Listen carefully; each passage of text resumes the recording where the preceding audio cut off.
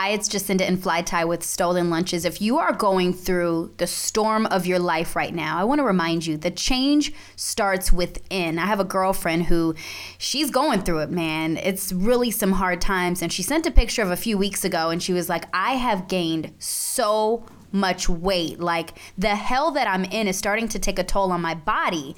And then today she sent me a picture of, how she looked. And she was like, from the second I released it, from the second I walked away and took control of my life, or better yet, gave it to God, she was like, these pounds just started to fall off with all the negativity as well. So it's almost like what she's going through took on her physical man. What's on the inside will show up on the outside. You better believe that, Jacinda. That's such a good story because a lot of times we carry these weights in our lives and these heavy loads and they weigh us down. The Bible says in 2 Corinthians 4:16, therefore do not lose heart. Though outwardly we are wasting away, yet inwardly we are being renewed day by day. For our light and our momentary troubles are achieving for us an eternal glory that far outweighs them all.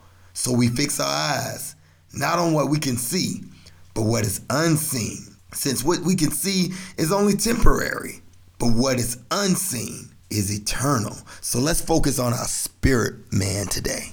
The change starts within. What changes can you start making right now that then will overflow into the outward you?